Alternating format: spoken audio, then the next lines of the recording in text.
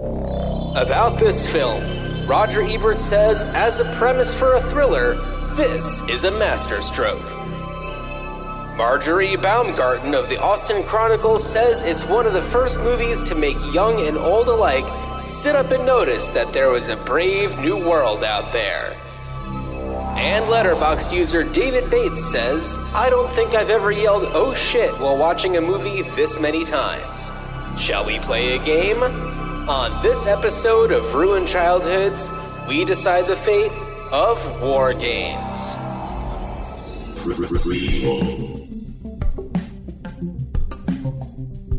Sequel. Reboot. Which one will it be? It's the Ruined Childhoods podcast. Greetings, Starfighters. Welcome to Ruined Childhoods. I'm Dan. With me is and I'm John. Oh, I always jump the gun on that. I need I take a pause and then, give you your, you need to have your moment. You need to have your spotlight. This is our time. Yeah, this is our time down here in this basement where I record these.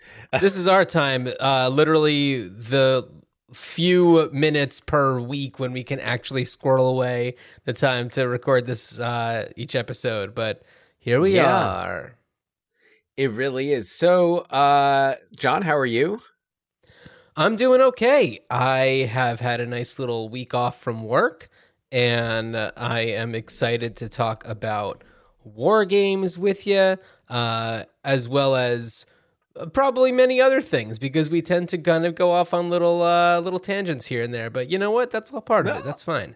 And and we've got some news, some current events to chat about as well.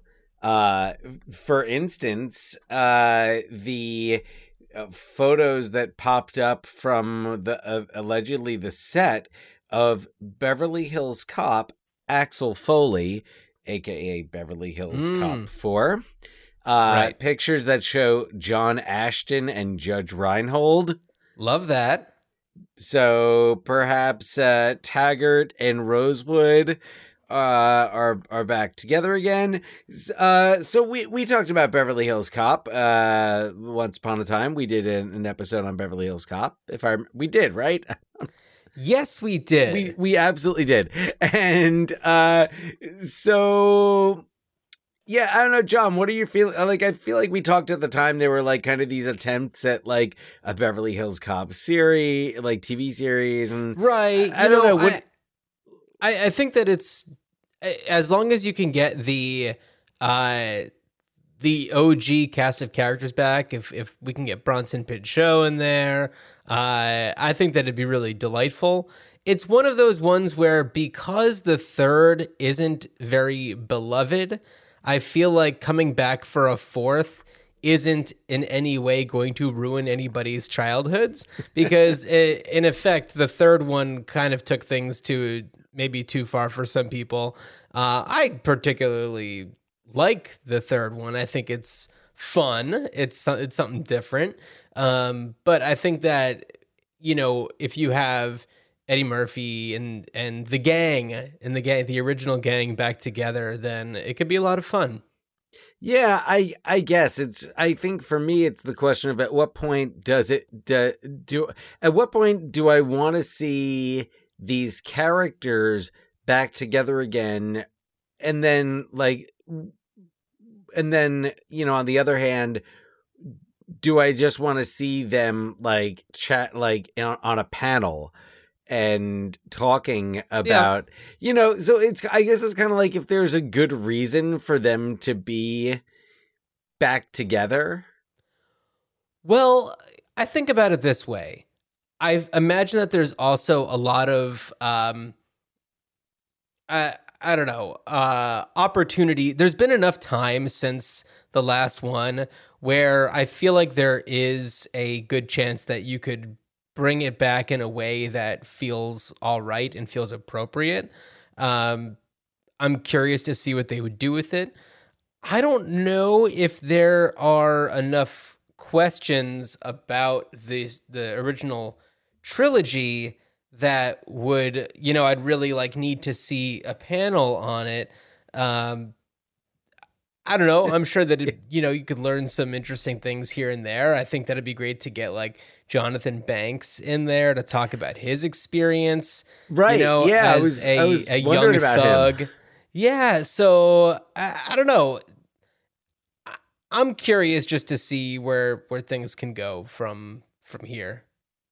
Yeah, it's interesting, and it kind of brings up another question, something I was thinking about, and like just how 30 years ago, 25, 30 years ago, and I think that's the kind of the answer to my not really a question, but 25, 30 years ago, like that would have been is a big deal when Beverly Hills Cop 3 oh yeah, wow, okay, I can't wait to see, right. See pictures from it, and before everything was just all over the internet. But between that and then I feel like it's being made for Netflix. That's fine. And it's fine. So it's fine. But I was thinking about it because I was thinking about just like all of these projects that would have been such big news as to me as a younger moviegoer. And I don't know if it's just because I'm older and have less bandwidth to follow the movie business to the extent that I used to, or if there's just so much like access, like does it feel like less of a big deal that like, oh, okay, great, I can watch this on Prime. I can watch this like long-awaited sequel to something, and like Prey. Prey is a good example. Although on the other hand, I don't know that I feel like the pandemic has kind of still had its impact on moviegoing. At least for me, I haven't been to a movie theater since, and I just keep thinking about how like, oh man, like this would have been like like a sequel to Coming to America. Like that would have been huge. And then it's just like when it can just like drop on Prime, and when I'm like, oh, 12:01 a.m., I can watch the long-awaited sequel to Beverly Hills Cop or Coming to America or whatever. Not just Eddie Murphy movies either. Right. I don't know. You get where I'm going. Yeah. So here's where I sit with that. And this is specifically talking about the long-awaited sequels. The legacy sequels, I believe, is the term. So I think that it's important to look at these films as being financial decisions. It's all about like, okay, how can we, make up this, part of our budget for this year? Like, how can we make sure that we are, making enough money to be able to sustain ourselves? And honestly, it's a really shitty reason, and I wish it wasn't true, but that's how these decisions are made. That's why we have all of the, Jurassic World movies. It's why we get all of the Marvel everythings, is because they're great financial decisions. And when you attach, high quality performers and filmmakers to them, it definitely helps them achieve their financial goals. And if the filmmaker can at the same time get something of high quality in there, then that's also a different story. But I think that's also why we don't, it's really important to be looking also at the, what's happening in independent film.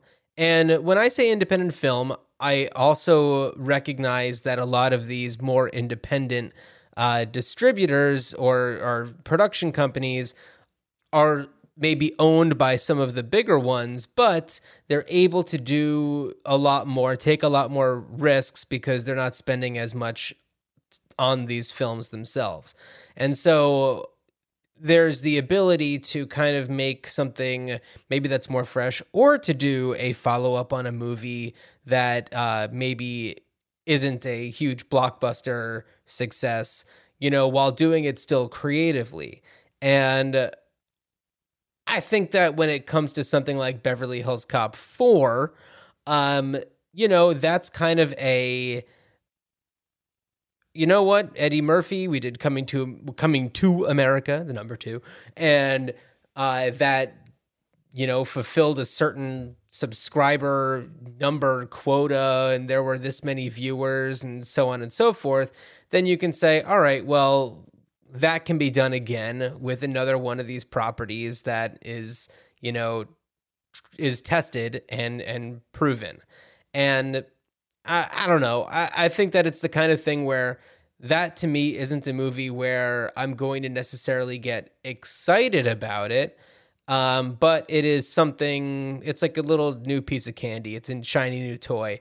And it's just something to enjoy while you're kind of not really paying much attention. But when you have an opportunity to see something that is of higher quality, something maybe more on the independent side of things, even if it does go straight to streaming, that's the one that's maybe more that, something that you'd want to pay more attention to. Well, and it's like, yeah, that's the flip side to it, is that,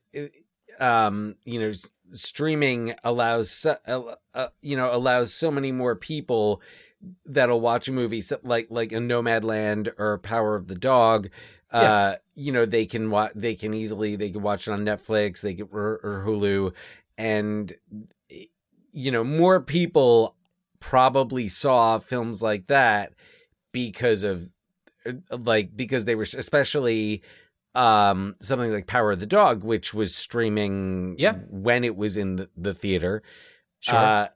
Which is, I think, I feel like that's the model. And I don't know, like, I've spoken before about my nostalgia for especially like summer movies and going to see movies that are like unforgettable. And if you look at like old, like the movies of summers past, I have a friend who on Instagram will every now and again post, like, he'll find digitized versions of like the movie pages from his hometown newspaper of when when he was a kid in the early 80s. So he'll post pictures of it, and it's, first of all, it's so much fun to see like the ads, especially so exciting.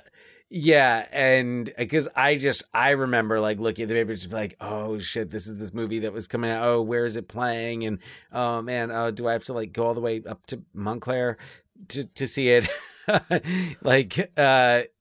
So anyway, my point is, the independent films are really where you're seeing a lot more originality and a lot less of these like legacy films that you said are financial decisions. And I'm sure that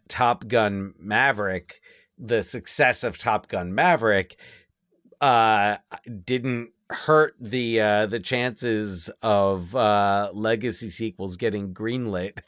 So No. And I know that also Top Gun Maverick very intentionally,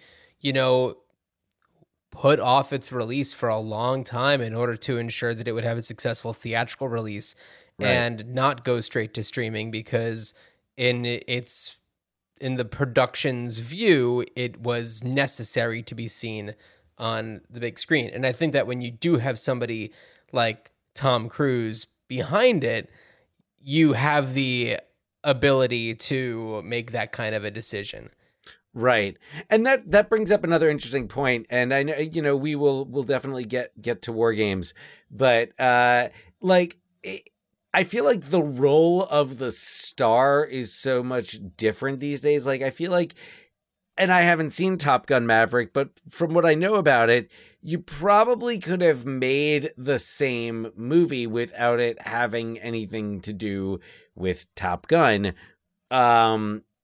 But I think whereas like the original Top Gun, like, it was Tom Cruise's star power that brought people in to see him. I don't think as many people, I mean, probably older fans, people who old enough to see the original, but I think you know, a lot of your audience for Top Gun Maverick were probably people who were just like, oh, I heard that there are some like cool as shit sequences that you got to see in the theater, and that is just like, it's worth going to the theater to see. Just to add to that, as a casual observer of TikTok, I know that there is definitely a lot of I wouldn't call it hysteria, but there was a moment made of like Miles Teller. Like, people seem to really just figure out who Miles Teller was when Top Gun Maverick came out. They did not see Whiplash. No, but that's not their kind of movie. The movie where there's a guy taking his shirt off is maybe their type of movie. And Did J.K. Simmons not take his shirt off in Whiplash? He takes he throws a chair at him. Oh, yeah. I often mistake the two. So I think that there's a lot that goes into viral marketing and, you know, people sharing clips from trailers and things like that, and then the system kind of feeds itself. I think that there's something similar going on with the marketing, and I don't want to say that this is, I'm not saying there's a conspiracy going on with the movie Don't Worry, Darling. Oh, wow. But yeah. I know that, you know, the social media frenzy behind that movie, and not even at all about what the movie is or anything, but just about the cast and the director of the movie going into it, it's just complete madness. And it almost feels like this is the greatest publicity stunt ever in order to get people to want to watch this movie so that they can be watching and looking for coded messages. But it feels like, and my wrestling fans are gonna know what I'm gonna say here. It totally feels like a work.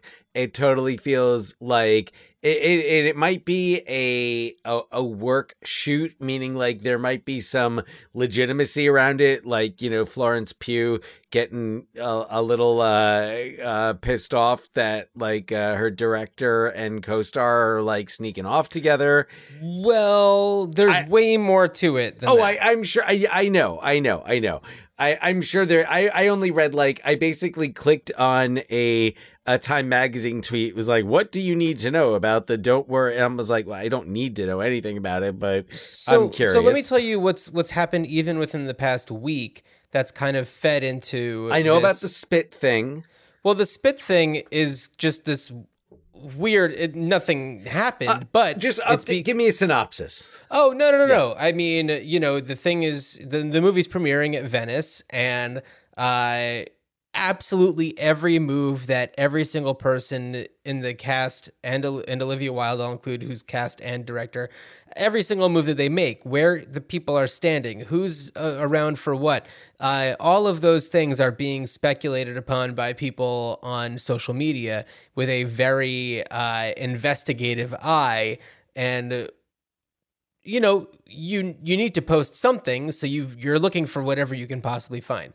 Meanwhile, you also have the whole situation behind Olivia Wilde and her, you know, relationship status with Jason Sudeikis, then with Harry Styles, and maybe with Florence Pugh and Zach Braff breaking up, and all of this nonsense. Meanwhile, you have Nick Kroll and Chris Pine just there, which is wonderful, and they're delightful. Right. So, yeah. Nick Kroll. Come on. Yeah. That's so great. I don't know. I think that the whole thing is, and then there's also been this whole new thing about, you know, how Shia LaBeouf was originally going to be cast, but Florence Pugh wasn't comfortable with him, and Olivia Wilde trying to get, you know, Shia LaBeouf, and this whole other, and denying it, and blah, blah, blah, blah, blah, blah. Like, all this other stuff. Like, talking shit about Florence Pugh behind, or like kind of being catty.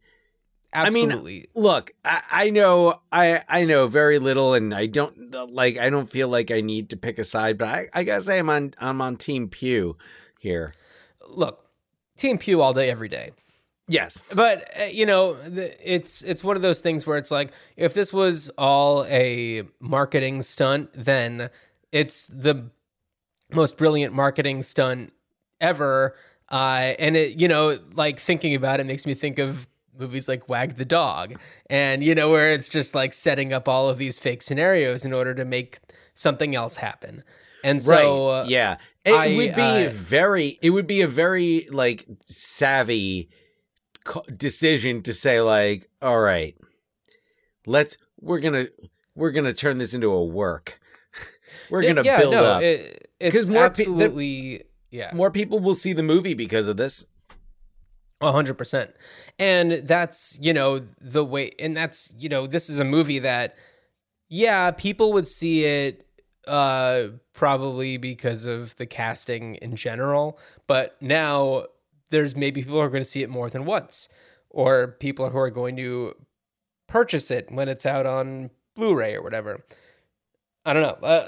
It's depends on how naked Harry Styles gets, I think. And if people still even have Blu-ray players. Yeah, true.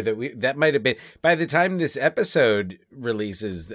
Blu-ray players may be a thing of yesterday. 4K. It's gone the way of the Queen, if it were. Oh man, yeah. So that's other current events. And then so also I saw that Disney just like announced a whole slate of. I didn't even look. Like prequel, we got a Mufasa movie. I got the live action Little Mermaid. We've got an Inside Out 2. I'm waiting. Inside Out 2, I'd be psyched for. I'm interested in that. You know what I discovered? I discovered that the high school students that I teach, who in 2015 when this came out, would have been younger, of course, right? But like they don't like Inside Out. Really? They're not into it. No, they don't. They're not down with it. We did one of those like, all right, like here's 4 of them, like one's got to go. And it was like Pixar movies, and like a lot of them picked Inside Out. And I was like, are you crazy? Movie's so good. Yeah. But anyway, yeah, so Disney is just going, and Pinocchio, this is another one of those movies that like this would have been huge. This like full page ad in the Star Ledger on Friday when it comes out. Robert Zemeckis making a live action remake of Pinocchio with Tom Hanks, who like I guess just spent the last couple of years in prosthetics. John and I both watched Baz Luhrmann's Elvis recently. Right, which went onto HBO shortly after being released theatrically. So just the way, just like what we were talking about before, it's these money moves to get more people to, I don't know. I'm sure that HBO, well, I guess there's more money in subscriptions, maybe more money in subscriptions than ticket sales. Yeah. I don't know. Anyway, Baz Luhrmann's Elvis is Baz Luhrmann's Elvis. That is what it is. So you know what if you've heard of Baz Luhrmann and you're familiar with his work, you know what you're getting into. So Disney is just mining the archives there. Yeah, so just to kind of touch on the Disney, Marvel, Star Wars, all of the everything. Predator. What's that? Predator. Yeah, they own that's Predator? Fox. Oh, yeah. Okay. Oh, because of Fox, right. Yeah. Yeah. So, okay. So here's where I am right now with Marvel. I feel like I've seen a couple of the movies after like the Avengers saga has kind of come to a close, and now they're kind of doing, like I went and I saw Doctor Strange in the Multiverse of Madness, and I went and I saw one of the other ones. I can't remember, but I feel like Spider-Man's a different story. Spider-Man kind of lives in its own world. But many worlds if you're familiar. Yeah, there you go. Yeah. But I am just kind of done with those. I've been like, I watched a few episodes of She-Hulk, which is fine. I like Tatiana Maslany. She's good. So, but it's just like, I think I'm okay. I think I'm good now. Oh yeah. Yeah, I've been there for a while. I always have some curiosity around the Marvel movies, but I think since Infinity War, I think that was the one that really killed it for me, because at a You certain stopped before Endgame? I mean, yeah, I watched Endgame on a plane. Okay. And I liked it. But Infinity War, at a certain point, I felt like I left the movie theater and I was like, I feel like I just sat there for 3 hours of sound effects and colors flashing and things going whoosh and boom, and I did not give a shit. There was some interesting stuff. I don't know. I did not give a shit. That's fine. But yeah. Anyway, I mean that's me. I've always been more of a DC person, so it's kind of unfortunate that the DC movies, by and large, it's like, just stop. You just want. I'm just like, as a DC fan, I'm like, I want you to just stop. Just stop doing. You don't have to do it. Not everything needs to be a universe, right? Like every 30 years or so, do a Superman, do a Batman. Like, get, maybe it's just I'm a cranky old man and that's the way I grew up, was, you'd get a superhero movie every 10 or so years, and you got excited for it and you liked it. So, well, yeah. I guess that's our way of saying they don't make them like they used to, much like 1983's WarGames. Man, yeah, they sure don't make them like WarGames anymore. Yeah. Before we actually launch into it, I want to just let everybody know that if you want to reach out to us, we have a link in this episode's description with our link tree that'll show you all of the different ways that you can get in touch with us.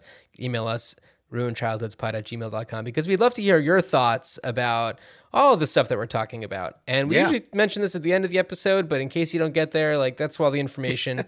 And just want to get it out there, as early as possible. In case you only clicked download to listen to us banter at the beginning and not to actually hear about WarGames. No, and I'm excited to talk about WarGames. WarGames rules. As am I. WarGames is a great movie. So, John, why don't we dive into it? Do you want to just synopsize away? I would love to. Greetings. Yesterday's game was interrupted, although primary goal has not yet been achieved. Solution is near. Game time elapsed 31 hours, 12 minutes, 58 seconds. Estimated time remaining 52 hours, 17 minutes, 10 seconds. What is the primary goal? To win the game. In an effort to get a sneak peek at a video game company's upcoming releases, high schooler David Lightman attempts to hack into the company's server from his bedroom, but instead, David not only hacks into a NORAD system designed to simulate and carry out actual war scenarios, but he accidentally initiates one of its protocols, nearly triggering World War III. Now under suspicion that he's a Soviet operative, David is taken in by the FBI and questioned. But what David discovered is that the technology he hacked into won't quit until it wins by following through on its objectives. David, with help of his sweetheart Jennifer, tracks down Dr. Falcon, the designer of the AI, to help end its reign of chaos. So Matthew Broderick plays David. Dabney Coleman is Dr. Jack McKittrick. He's a government dude who's he wants to go all in on this. It's called Whopper, this machine called Whopper that was developed by Dr. Stephen Falcon, played by John Wood, to essentially be the one to carry out these missile launches when humans, clam up. Yeah, well, there's a whole scenario that they play through in the beginning, and a young Michael intense. Madsen and a relatively young John Spencer in a scene where it's a drill, and they're both supposed to turn their keys to launch the missile, and John Spencer just doesn't have it in him. Yeah, it's intense. It's really intense. We have Ali Sheedy as Jennifer, and let's see, who else do we have in here? That pretty much covers the Barry Corbin. Or Barry yeah, Corbett. but I'm just thinking about the more recognizable people. You get a glimpse of William H. Macy. That's right. Oh my God, didn't even It's like with the register field trip. Yeah, the NORAD field trip. That's right. And also, I want to point out that somebody who we've mentioned a few times in here, Eddie Deason, is in the movie as Malvin. Yes, just this kind of like computer nerdy guy who kind of gives David a bit of a hint to decoding something. Yes, Eddie Deason, who you might remember as Eugene in Grease, among other roles. In Grease too, and both Greases. Yeah. He's featured more in the original, but that's for a Grease episode, which we have done. So yes, it's happened. Yes. I got to say, I actually just the other day watched another Matthew Broderick classic, Election, and I was like, man, he's such a baby in this. And then I'm just like, but in WarGames, he was like a child. This was his screen debut. Amazing. His first movie. WarGames, and so he would go on to have quite a career, and John Hughes, especially him and Ali Sheedy. Yeah. And I don't think this was Ali Sheedy's screen debut. Directed by John Badham. John Badham made right some of the most fun popcorn movies. He made a movie I really like called The Hard Way, which it stars James Woods, which I was going to say, isn't that James Woods? I haven't been able to watch it in a long time because I'm So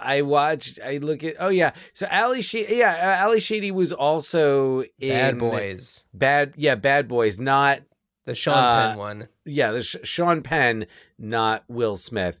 Though they both like hitting.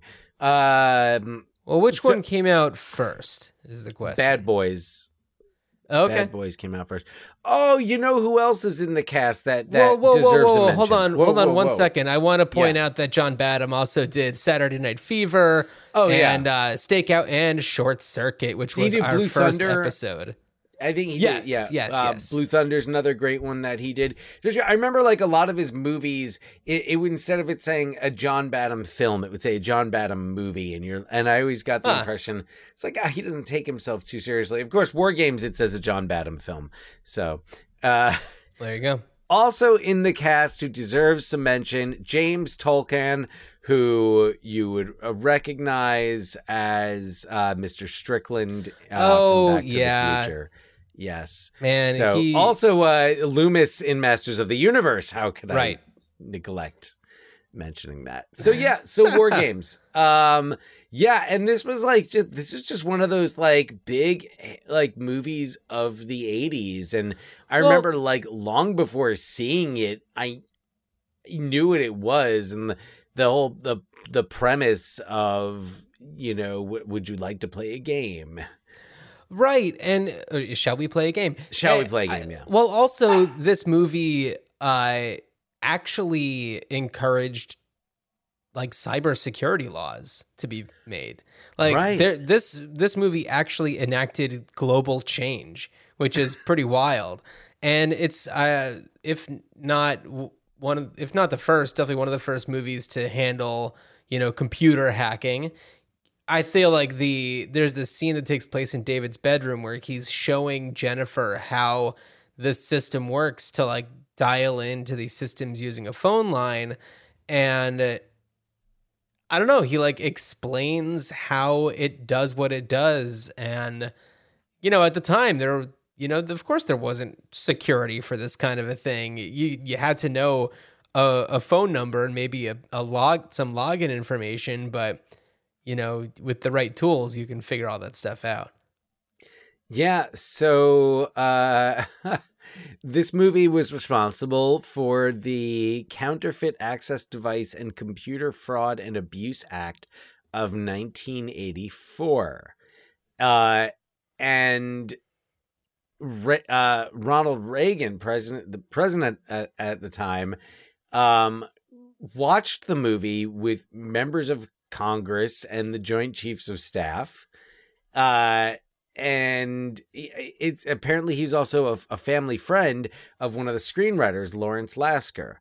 And these screenwriters, Lawrence Lasker and Walter F. Parks, also wrote another great film about hacking and hacking into government systems, Sneakers. Oh, they did Sneakers. Yeah. So, so a very right. This movie really did inspire a lot of change, and even I feel like most people think of it as a popcorn film. It did get nominated for 3 Academy Awards, including cinematography and screenplay. Yeah, so not too shabby. Not too shabby at all. For WarGames. Yeah, it's really it is a lot of fun, but there's. What's up? Oh, I didn't mean to interrupt you, but I have one question about a scene in a movie and just your take on it, but go ahead. Oh, no. Yeah. I was just going to say that, yes, it's a lot of fun. There's a lot of things about it where it's just like, how would he know to do that? Like there are certain things that are just like a little, of course, questionable, but you just kind of accept it.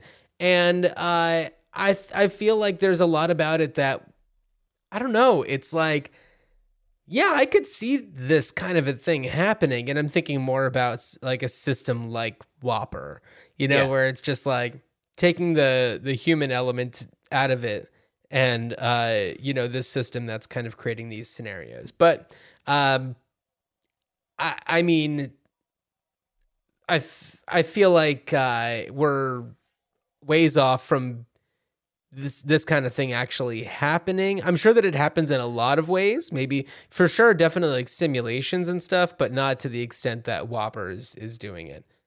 Yeah. I mean, hey, we don't know. We don't know what's happened and what we found out about.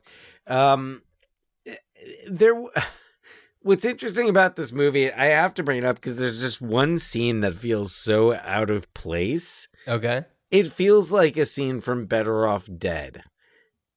And I'm talking about this very brief scene between David's parents, the Lightmans, as they are sitting down for dinner and sit down to eat corn. Corn on the cob. True. And the corn, there's this whole exchange about the corn not being cooked, and that it's being raw made it more crisp. I was like, what is this scene doing in this movie? Like, why does Yeah, that was pretty strange. Yeah, I guess did I miss something? It happened so early in the movie that I think that I kind of like forgot about it at a certain point. But yeah, you're right. That's definitely a head scratcher there. It's not like this like comes back. No. I'm sure there was a lot that was cut from this movie. I mean, we don't really see his parents ever again. Right. Yeah. It's despite the fact that he is taken by the FBI and completely missing, you think that his parents might be concerned? Maybe there's a whole plot. You know what it is? They kind of remind me of the parents, Malcolm McDowell's parents in Clockwork Orange, who they're just kind of like sitting at the kitchen table, and it's like, oh yeah, he said he's got a headache, he's not going to school. I wonder what it is he gets up to at night. Oh, I think he just goes around and helps people. Yeah, right. Doing like odd jobs for them, and yeah. So I wonder, I wonder if there were some scenes. Oh, you know what? There is one other time that we see the dad, and that's when Jennifer comes over and the dad like lets her into the house and asks her about a crossword question. Oh, right. Yeah. but it's like a very brief, very, very brief thing. Yeah. So I wonder if it's just like these parents are just total space cadets that they're just not paying attention to what's going on with their son at all. Oh, and there's I guess that's the same scene where he's having the dinner. Is it? Maybe it's not. I'm thinking about when he gets his report card and his mom's like really excited and they tell him that. Because he passed all his classes. Well, yeah, because he hacked into the system and changed his grades. Right. Yeah. Yeah, which is it's funny. It's an IMDb trivia moment where it's Matthew Broderick playing a character who's hacking into the school's computer system as he does in Ferris Bueller's Day Off. Right. Well, if you're good at it. It's like, man, yeah, when you needed someone to hack into something, Matthew Broderick's your guy. Yeah. We need a mischievous teenager. I feel like I enjoyed the movie more on this viewing than I have in the past. Some of it might be the fact that, Dan, we live in the Pacific Northwest now. I don't think that I saw it while living in the Pacific Northwest. So there was definitely a quality where it's like, it takes place mostly around Seattle. They do go to Denver for, NORAD activity. But then it's also I think all of that was still filmed in Oregon and Washington. I know that a lot of it was filmed in Los Angeles as well, but there was definitely a lot that was filmed in various parts of Washington. They go to Snohomish High School. Right. Dan, oh man, now I need to go back and, because I found out some interesting information. Do you know who went to high school there? At Snohomish High School? Yeah, which in the movie, it's not the actual high school, but do you know? It says it on the school when they walk up. It does say it on the school, but that's not, it's actually just filmed in Los Angeles. But do you know who went there? No. Model and internet celebrity Chrissy Teigen. Oh, okay. Yeah. I thought I remembered hearing something like she was from around here. Yeah. So that's a person. Looking at the IMDb page for that that high school, and all of the other notable people that went there were in sports. NFL people, MLB, sportscasters. Olympic athletes, probably. What's that? Some Olympians. I don't see any Olympians. I'm seeing just I guess MLB. they would live in Olympia. Right, MLB, NBA. Little Washington State NFL, humor for you. NASCAR. Okay. All right. Anyway. Yeah, that's okay. Celebrities from the greater Seattle area. We'd be here all day. Yeah, so let's see. This takes place northeast of Seattle. Yeah. Yep. Makes perfect sense. That's where these things happen. Yeah. Big hacker community up there. There probably is, but yeah. So, I think that just being in this geographical area helps you pay attention a little bit more when you hear about things going on in the state where you live. It's just like you just listen a little bit harder, I guess. Yeah, well, especially when it's not a place where that's a common setting. No. Yeah. Right. It's not New York or LA. Yeah, totally. No, it totally works that it's kind of outside of a, different tier of, urban metropolitan area. Always kind of makes it a little bit more interesting. I don't know. I just really, really enjoyed it. Dan, do you remember your first time seeing this movie? I don't. No. It was just one of those that was just kind of always around. At some point I saw it. Yeah. I don't remember how. I don't remember why. Don't remember where. Don't remember when. I know this is very unlike me. But yeah, I saw it at some point and then I watched it again recently. to talk about it. And like, it's one of those movies that I remember liking, but just feeling, oh yeah, this is a good one. Like, oh, I need something, like, what's on while I'm folding laundry? Oh, War Games. Okay, I'll put that on the background.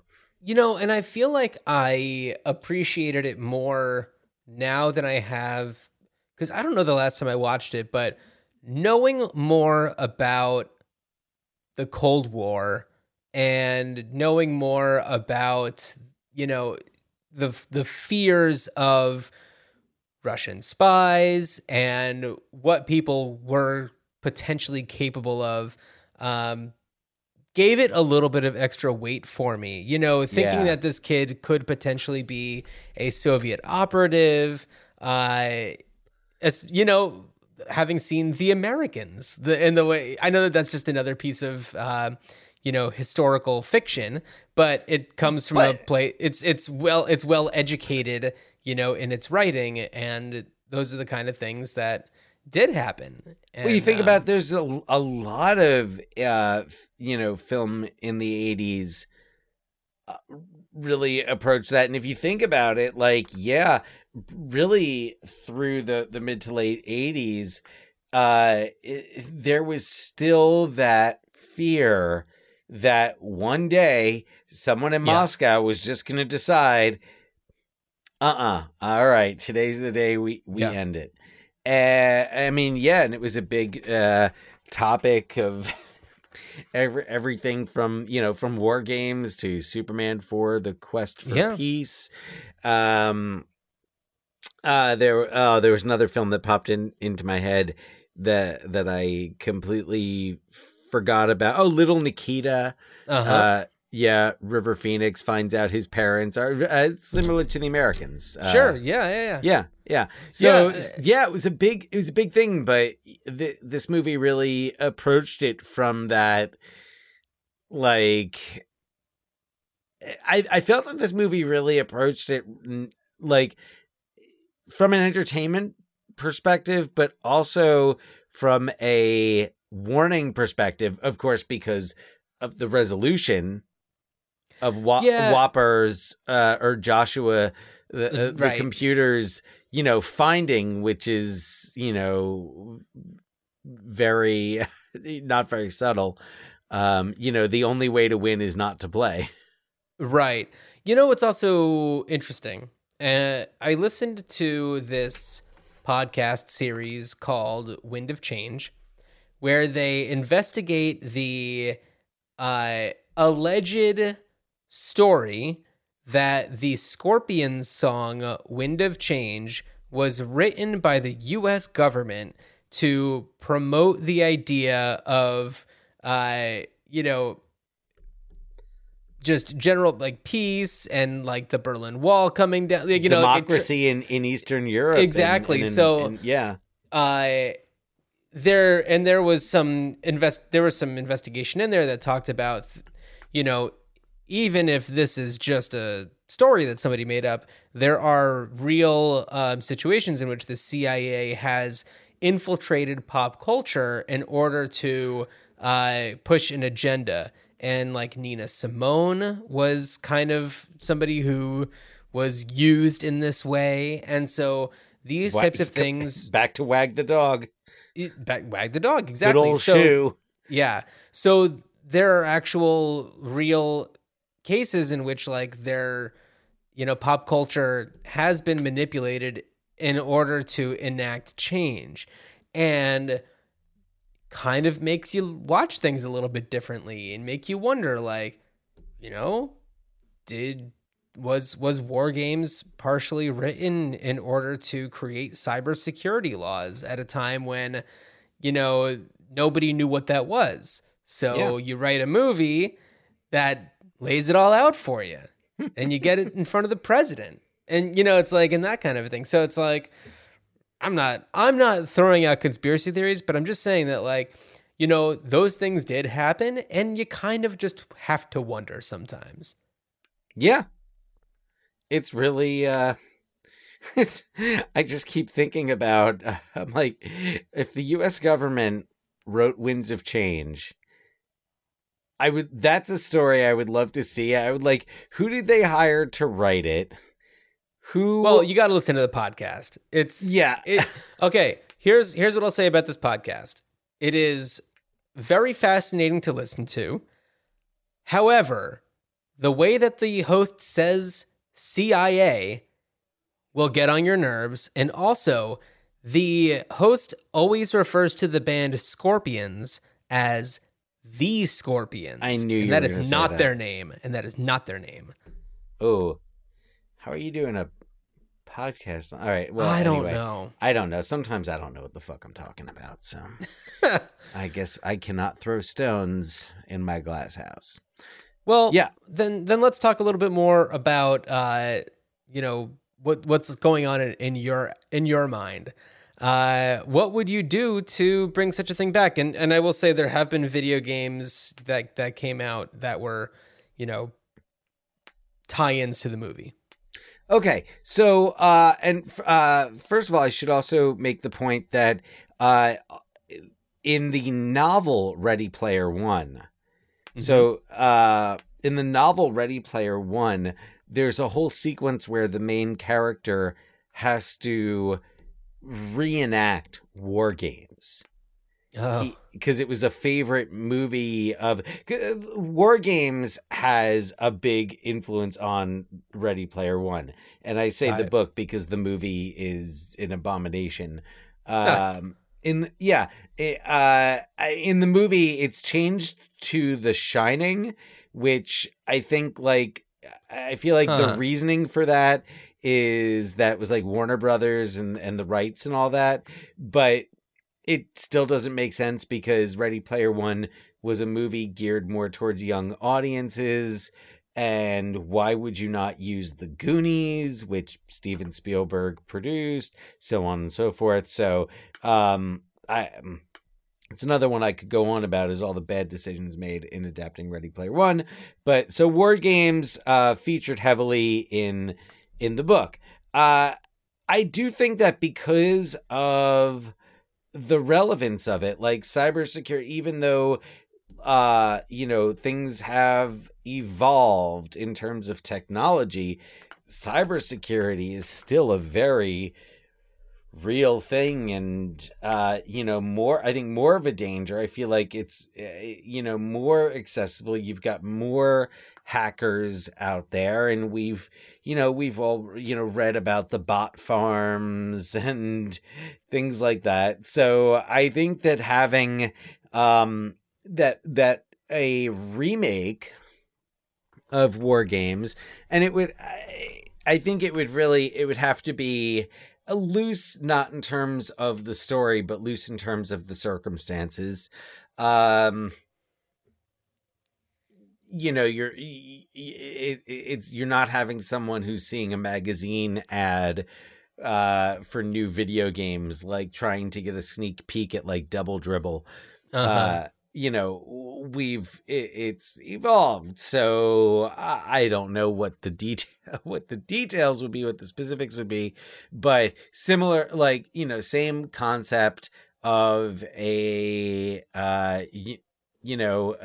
computer savvy kid who accidentally hacks it. And the funny thing is, actually trying to hack into a game, a game manufacturer's website and trying to get a sneak peek at a new game actually isn't that unrealistic. No, not at all. So it's actually still very, very relevant.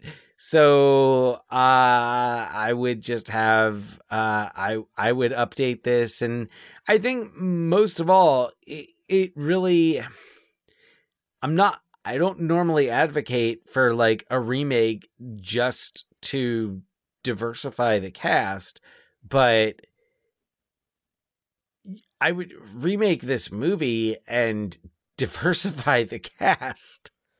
Sure. Okay. It doesn't need to be the main character doesn't have to be male, doesn't have to be white, doesn't the main character, that's the great thing. It's open to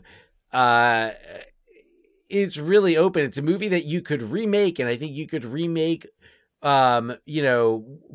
with honoring and respecting the source material, but you don't have to stick to any of the specifics, really. Yeah. You're just following the same plot Would plot you outline. set it present day? Yeah. Okay. Yeah. I think I think I would. I wouldn't set it. I wouldn't do the 80s. I would either set it present day or maybe like early 2000s. Okay. So 20 years ago, and that's to say 20 years ago, and we're talking about early 2000s. That's weird, but Yeah, no kidding. yeah. I said it early 2000s, maybe have like, great soundtrack with like the Strokes and the White Stripes, the Hives. But yeah, that's, I don't really have any other specifics. I can't really think of who I would cast, because who I would cast in this are probably actors whose names I don't know. Who would have been a good David? He might be too old now. We talked about him recently. His name is Gismondo, Skylar Gismondo. Oh yeah, he's great. Yeah, because I watched some Santa Clarita Die. I was familiar with him from Righteous Gemstones, but then I watched some Santa Clarita Diet, Booksmart, Licorice Pizza. He's great. He would like I don't know how you feel about him being maybe a little too old for the part, but and of he's course he's just too good as a teenager. that's also not really like, let's diversify the cast. I know. Yeah. Yeah. But that's kind of what I'm thinking, is like, it would be fun to, and like, I don't want to see a legacy sequel. I don't want to see like WarGames The Return and like, drag out like Matthew Broderick and Dabney Coleman and Ali Sheedy. I don't need to see. I don't want to say, oh yes, we've got this problem, and David Lightman, remember him? He's the only one who can solve this problem. So let's get him. I just kind of want to see a straight up like WarGames remake. It would almost be like the RoboCop remake, but hopefully better received. But the RoboCop remake took a lot of liberties, changed a lot of things, but followed the same basic story arc. Yeah. So that's what I would do. John, what say you? All right, Dan. So I've noticed that a lot of times when you are doing your thought experiment first, you, on occasion, and I'd say it's probably more often than not, say, I don't want to see blank. And then my idea is that blank. And then I somehow get you most of the time to come around on the idea a little bit. So allow me to do that just a tad. So, Okay. All right. It is present day. David Lightman is the head of cybersecurity for the government. I don't know. I'm for the Defense Department. I don't know exactly what the specifics are. He is about to retire and needs to, and there's nobody that he has on staff who could even remotely come close to being, where he is in his level of cybersecurity knowledge. So he initiates the Whopper protocol, in which this is part The Last Starfighter.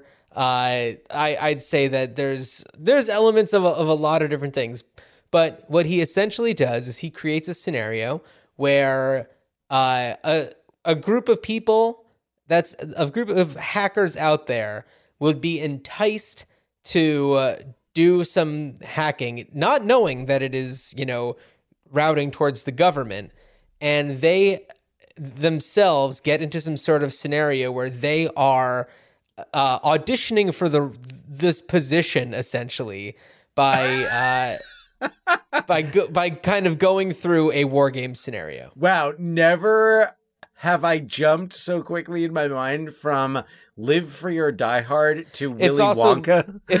Those were the two other movies that I was thinking of: Live Free or Die Hard and Willy Wonka. Absolutely, yes. Yeah.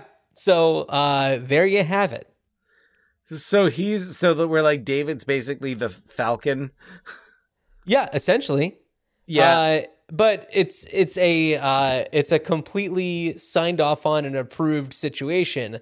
But of course, there's going to be an element to it where something actually does happen and it goes awry, and Lightman has to work with maybe this entire group of hackers who are in the running for this to put an end to it. Maybe one of those hackers was a spy. Maybe he was an operative for another government. Who knows? Interesting how you said he. Oh, well, Dan, no, you called me out on it. Dan. Sorry. My woke card is revoked. Yeah. So yeah, no, I don't know. Maybe just because I'm still thinking of Live Free or Die Hard. So here's what I want to see. We all want to see Matthew Broderick in his tiny circular glasses with maybe a big beard. Something where he's just like, he's still got his vivacious personality from 1983. But, we're 40 years later. He's at that age where it's time to move out to Vista Del Mar and put on the Tommy Bahama.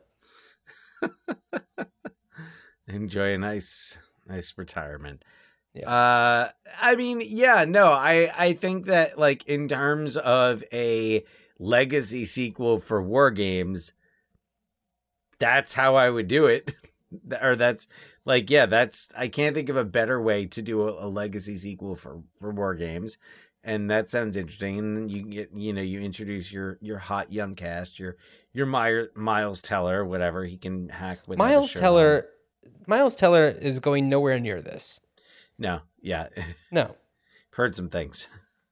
No, I don't care for the man. Miles Teller, if you're listening, shoot me an email. We can talk it out. But we can work this out. Miles Teller, if you want to, clear the air, you're more than welcome to come on. But yeah, we might throw a chair. I know there's going to be a naysayer who disagrees with the entire idea, who tries to sabotage it. I'm thinking like a Peter McNichol type. Oh, really? I was just thinking Sarah Jessica Parker because I think they're a package deal now. I'm kidding. I'm kidding. Yeah, I'm no, kidding. I'm trying to find a place for her in this. She could be one of the hackers. Why not? Let her What's be up? the president.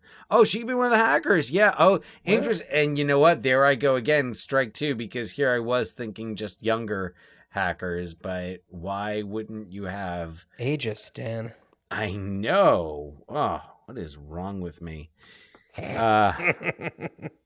Man, I'm questioning everything now. But okay, I'm thinking of this idea, and I'm like, yeah, I'm imagining if I saw the trailer for it, would I be rolling my eyes, or would I be thinking like, oh, okay, all right. Well, okay, just to kind of go back to what we were talking about at the beginning of the episode. Mm-hmm. I just watched Jurassic World Dominion because it is streaming on Peacock, which I had signed up for, and it was very eye-rolly in the way that it would introduce or like reintroduce our Jurassic Park characters. Right. And we have Laura Dern doing a lot of like Jurassic Park callback moves that are very cringy. And it's like that is such a, I don't even know if you'd call it fan service, because I don't think that a fan really cares enough to see them doing an impression of themselves from the early 90s. But that's exactly, I mean, that's what it is. That's how I felt a lot watching Star Wars The Force Awakens. Uh-huh. I felt a lot during that, like a nudge, wink. Oh, like, yeah. Yeah, I heard Tashi Station closed down. Well, I think that there's also a large element of the marketability of these movies to make you consciously be looking for Easter eggs. Yeah. And yeah. it's like that is part of the movie experience, is finding all of the Easter eggs, which takes the fun out of the movie itself, because if you're just trying to watch it just to watch it, then it's distracting. I agree. Thanks. I agree. Yeah. Yeah. No, I felt that way. It's just like it takes away from movies, and I guess also recently, especially with the passing of Wolfgang Petersen, and thinking about the types of movies he made that were like summer blockbusters, but were like in the Line of Fire and Air Force One. Dan, something that I was thinking of mentioning earlier, and then we just started talking about something else. Here's some information for our listeners. Dan and I are regular players of the game Wordle. And Dan, I don't know if you play any of the other Wordle-like games where it's like once a day, try to figure out this kind of a thing. But there's one that I do called Framed. It's framed.wtf. And it shows you stills from movies. And you have like 6 chances or whatever to get the movie. And you go on, it shows you a picture. And of course, they start off more obscure. And then at the end, it's like, all right, well, if you don't get it by this last one, then you just straight up will never get it, kind of a thing. And so they did do one for Beverly Hills Cop, which I got on the first guess. And it was a scene from, and this is like, you can't really go back and play the old one, so I'm just going to say, but it's like, a scene from the very beginning where it's like the truck chase. And, it's like, if but then like once you get past it and you see Eddie Murphy wearing the Tigers jacket, then it's like, oh yeah, I think this is that Beverly Hills Cop movie or something. Or if you've only seen it one time a long time ago, then it's like, oh, right, yeah. But I was very happy to get that one on one. And then, there was another one. Dan, what movies were you just mentioning? Oh, In the Line of Fire. We were talking about Jurassic. Air Force One. Air Force One. So Air Force One, there was the first one I wasn't too sure about, but then the second one was something about like the rear like hatch on like it was like an airplane control, and then it was like, oh yeah, well that's got to be Air Force One. And then the next photo was the plane, and it's President of the United States of America or whatever on it. So anyway, it's a fun game. I enjoy it. It's very low stakes. I don't think that it records a streak at all. So there's no like pressure to, keep a streak going. Right. Okay. Oh, good. Yeah. That's part of it. I can't handle the pressure on Wordle when I get down to my 6th guess. Ugh. It's brutal. I mean, hey, it doesn't happen that often, but when it does, it's painful. Well, yes. So, in order for us to talk about what we're going to be doing on our next episode, Dan, do you want to give a little bit of backstory? Yes. So, I hope I should feel like I should have mentioned this earlier, but as a public school teacher in Seattle, I am currently on strike. Seattle educators are on strike because Seattle Public Schools is unfairly kind of insisting that we overcrowd our classrooms and put students in our classrooms who need more support, and putting them into large classes without adequate teacher support. And we're kind of saying, enough is enough, and demanding that we have smaller class sizes, better staffing, special ed staff to support those students in those classes.